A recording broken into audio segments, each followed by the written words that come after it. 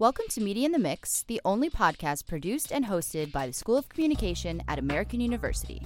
Join us as we create a safe space to explore topics and communication at the intersection of social justice, tech, innovation, and pop culture. Welcome back to Media in the Mix. Today we have Maggie Burnett Stogner, who was my documentary filmmaking professor when I was a grad student here at AU. She's also the executive director for the Center for Environmental Filmmaking, as well as a bunch of other things, which we will get into today, involved with AUSOC. So, Maggie, thank you so much for being here. I feel like this is very full circle. I always say when I have my old professors on, it's just really nice to be able to sit down and talk to you about the things that you're up to. So, for anybody that may not know, do you mind just giving us a little background about yourself, how you kind of got to AU, and where you're at now? So how much time do we have? We have to, yeah. Take your time. No, thank you. I'm actually just delighted and honored to be with you and to just see, you were my student and look where you are now and you're doing all these great things and it's just really exciting. And it brings me back to days when I got out of film school and, was a little lost, like, what am I going to do? And there were so many mentors that helped me navigate how to make films, how to navigate the business, how to network. I was super shy and you wouldn't know that so much now, but I was super shy. Pretty interesting back to learn. Yeah. And, I was fortunate enough to be able to really have that kind of mentorship. And I started doing independent films and working on as many different films as I could to get experience on different capacities. I love doing camera work, always have. I love writing. But where I ended up initially was as an editor because I liked having that kind of longer contract of film to film over several months instead of day to day on a whole bunch of films. But, eventually you kind of find what your strengths are and what works for a certain lifestyle. When I had kids, that really made editing a very good choice. But eventually I got back to doing more camera work and being in the field more. And I ended up working at National Geographic. I thought it was just going to be a 2-month contract, but they invited me to stay on and come on their staff. And so I was there for almost 10 years, working mainly with the expedition and research and exploration films, which was just amazing. I mean, just met so many amazing people doing really interesting science and exploration in the field. That comes full circle because Sam Shaleen, who graduated from our program, is now at the National Geographic Society Story Lab. Okay. And he ended up being the videographer on their Everest expedition where they were able to get ice cores at the highest elevation ever. So I was, wow. So, it really does come full circle. When I left Geographic, the next thing I did was start Blue Bear Films, a production company. I really wanted to continue to work in filmmaking that for me made a difference in not so much the reality TV, which was the trend. So I was very fortunate and ended up working on a lot of world touring museum exhibitions and the King Tut exhibits and the ancient Greece, ancient Arabia. I did work with the Smithsonian. We did one with Lucasfilm called Indiana Jones and the Adventure of Archaeology about the film clips and how archaeology is represented in those films, and had all these props from the films. It was so cool. But then also real archaeology and what's really being done, and to inspire young people to become archaeologists. So that just gave me an opportunity to work a lot in the ancient civilization realm and to work with a lot of different kinds of filmmaking. I mean, there were big screen films and small and animations and interactives, and it just was a very different sandbox to play in. How do you work alongside these amazing artifacts, and how do you draw people back into a different time and place 3,000 years ago using film? And you can do it really effectively. It's just a different style. Yeah, that's great. That actually kind of leads me into my next question, which can you tell us a little bit about the Center for Environmental Filmmaking, kind of the projects you work on, and then that'll kind of lead us into your most recent project, which we'll talk about. But can you just dive in a little bit more into kind of how we can use documentary as a catalyst for social change and to just kind of make people listen? Absolutely. I mean, I think documentary media generally is a very effective way to engage people, inspire them, empower them, and really activate them. So that is a catalyst for change. Right. And whether you're doing it subtly, I think about the ancient Afghanistan Silk Road project I worked on at a time when Afghanistan was just being really pilloried in the media. And, it just gave people a different sense of, the history there and what it was in ancient times and how important it is to remember history. So even through an educational, essentially art and archaeology museum exhibition, you can affect change. You broaden people's horizons. You can do things which I've been doing much more kind of on the nose, which is to draw people right into issues, really critical issues, climate crisis issues, environmental justice issues. And my current film, Upstream Downriver, which just launched and is having its world premiere with the DC Environmental Film Festival on March 21st. That is really taking people into the world of communities across the United States that are fighting for clean water for everyone, for clean water justice, for clean water equity. And we know that the neighborhoods, the communities that are most impacted by climate change are going to have the worst water issues. And, there has not been equity. There have been tremendous strides made through the Clean Water Act regulations, but it hasn't been applied and enforced equitably. So this was the idea of not only bringing people into the worlds where people and communities are facing issues, it's also about helping people understand that through community leadership, through community activism, we can make our voices heard. I mean, it really comes down to a very strong theme of democracy. We, the people, or the government. And if we can all come together and work around shared values of equitable, clean, healthy air, clean, healthy water, clean environments, community ways to address our climate crisis, we can make change. Yes.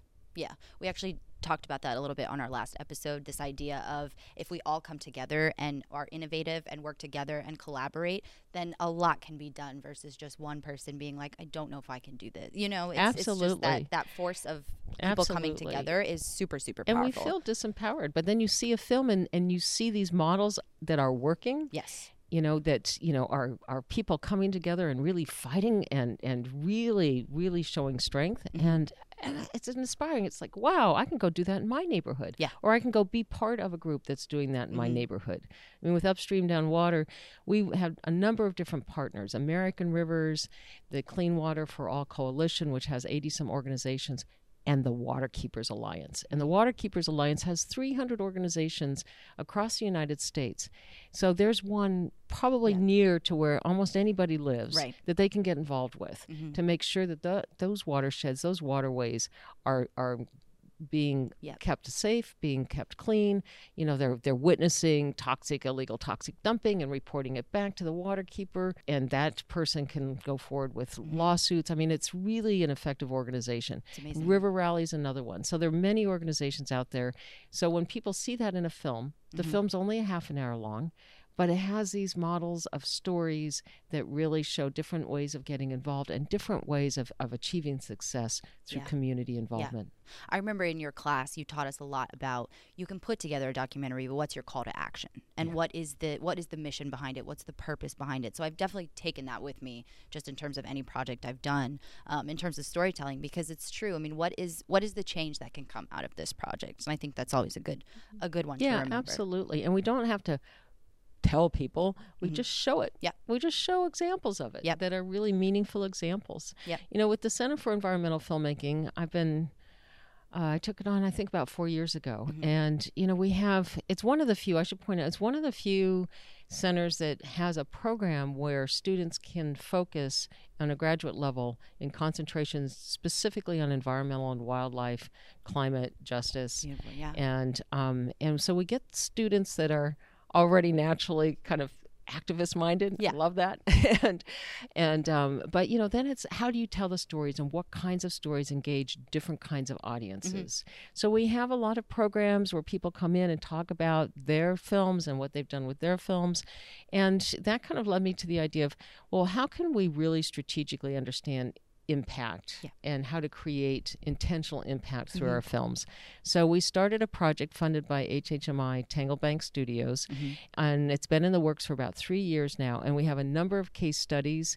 We did a deep dive into research with students as researchers. It's a great kind of research fellowship opportunity, and we really looked at things like emotional tone. What's your visionary goal? What do you really, I love dreaming, so we got to have a vision there, not just theory of change, but really, what's your visionary goal? What do you want your film to do? Yeah. And who can help you do that in terms of partners and audiences? And then how do you reach those audiences?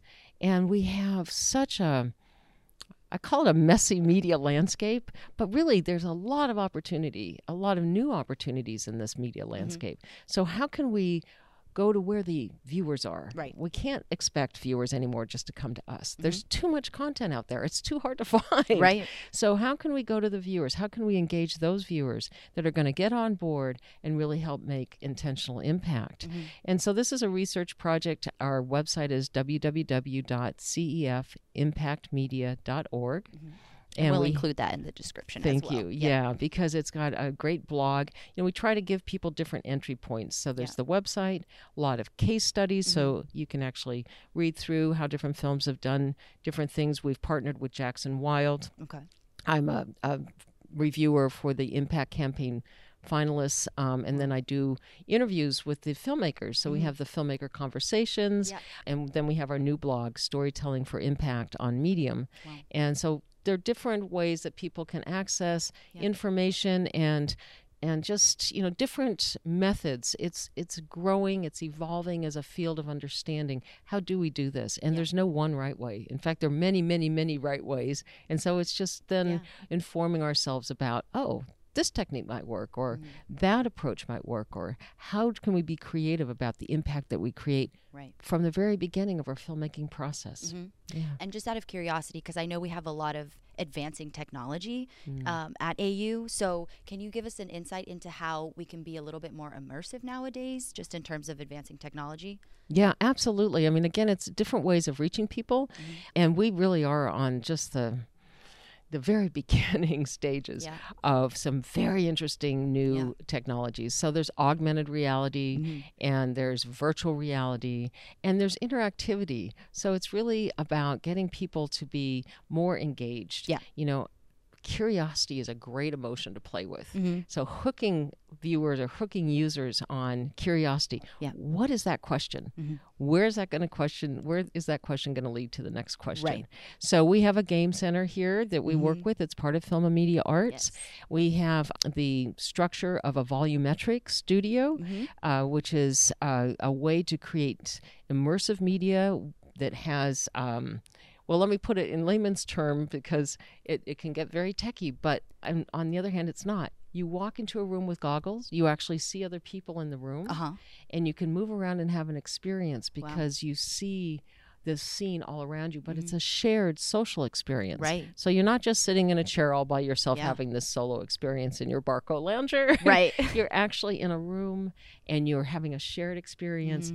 And there's one beautiful one called A Drop in the Ocean that was done by Conservation International and the Jacques Cousteau Society. Oh, wow. And it held 6 people in a room. And so you could see each other. You were in diving suits. You go down into the water, and there's sea creatures all around you. And as you reach out to them, they move around you. So there's motion sensor. That's very cool. And it sticks with you. Yeah. I mean, you feel like you're part of this. And it had a story and a narrative, and all of a sudden things get dark, and you realize there's all this plastic. Wow. And you see all these poor animals tangled up in the plastic, the sea turtles.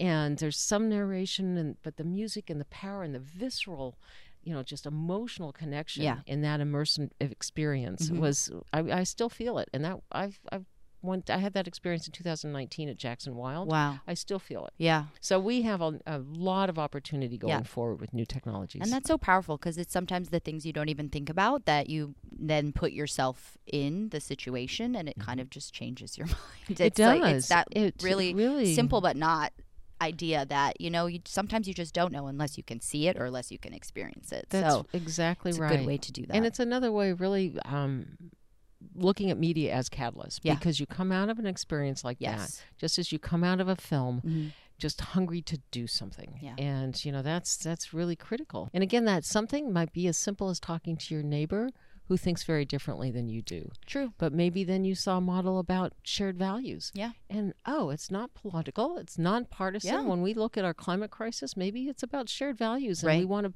good world, a healthy world for our children. Right. So, there's different ways to think about what that catalyst is.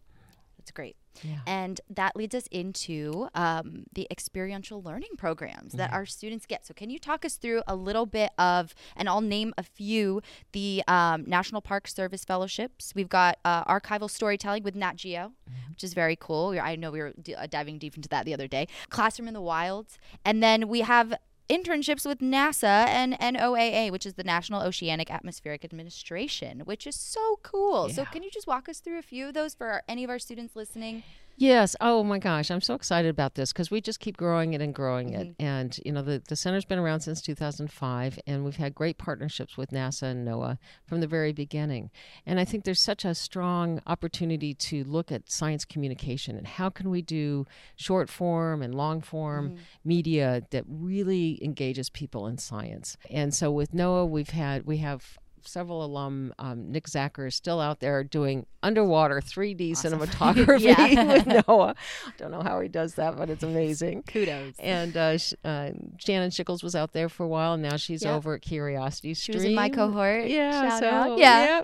And then NASA has a really great summer internship and fellowships, and it's been interesting to see grad student after grad student start with that internship, and then they go on to a fellowship, and now they're staff at NASA. That's so cool. There's one student that was working, she got hired on as staff. She's working in this immersive studio with like 10K sun flare, solar flare experiences where you walk in and it's like you're on the sun experiencing solar flares without the heat. Yeah, without the heat. Won't last too long. But right now we have Emmy Watkins who's working with NASA on her thesis film project. Wow. This is so cool. They're about to launch a new satellite that will help track alga blooms, toxic alga blooms around the globe. And this is increasing because of rising water temperatures. And things like fertilizer and pesticide runoff into the water. And so she's making a film. That's so neat. We meet with her advisors, which are like 5 to 6 people from NASA. I was going to say, that must be an interesting meeting. It's amazing. It's amazing. Which is like, it doesn't happen every day. How do you translate that kind of science into something that audiences will care about and have some kind of understanding of why it's important? Why is this relevant? Yeah. So these are tremendous experiences. So, and then we have Classroom in the Wild with Larry Engel, who leads that. And then archival storytelling with National Geographic Society is something that was in the works. I've been trying to launch that course for a number of years, but that group is now in the education division. Okay. And that really opened up the path forward to do some great work with them. Yeah. So we have a 3-credit course that students can do, and they are working with archive that's recently digitized of older expeditions and exploration that has rarely been seen outside of that building. I was going to say, so this is actual Nat Geo archival footage that has been digitized. And that is digitized. It's in their cold vault. And it's that is what the students get old to work film with. footage of expeditions from around the world. Yeah. So that is really exciting. Yeah. And then they get to work with some of those scientists. They work with the archivists. They learn how to do storytelling through archive, which is a growing field because many, many, many libraries are now being, or just footage generally is being digitized. Yeah. And so we have lots of storytelling opportunities with that. And then we have, things like just being able to work on the research opportunities with the impact research. And then the films, Unbreathable, which came out in 2020, and now Upstream Downriver.